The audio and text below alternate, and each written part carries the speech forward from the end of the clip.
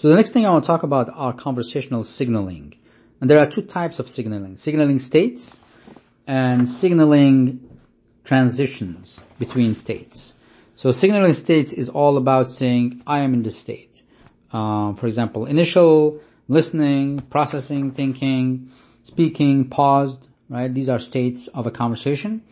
And then we have signaling transitions. This is when when one goes from one state to another state through an action. So for example, you go from rest into listening or speaking by invoking an awake word, and the signaling there is the started listening. So there we have started listening, finished interacting. And then in the next few posts you'll hear about a little bit more about each of these.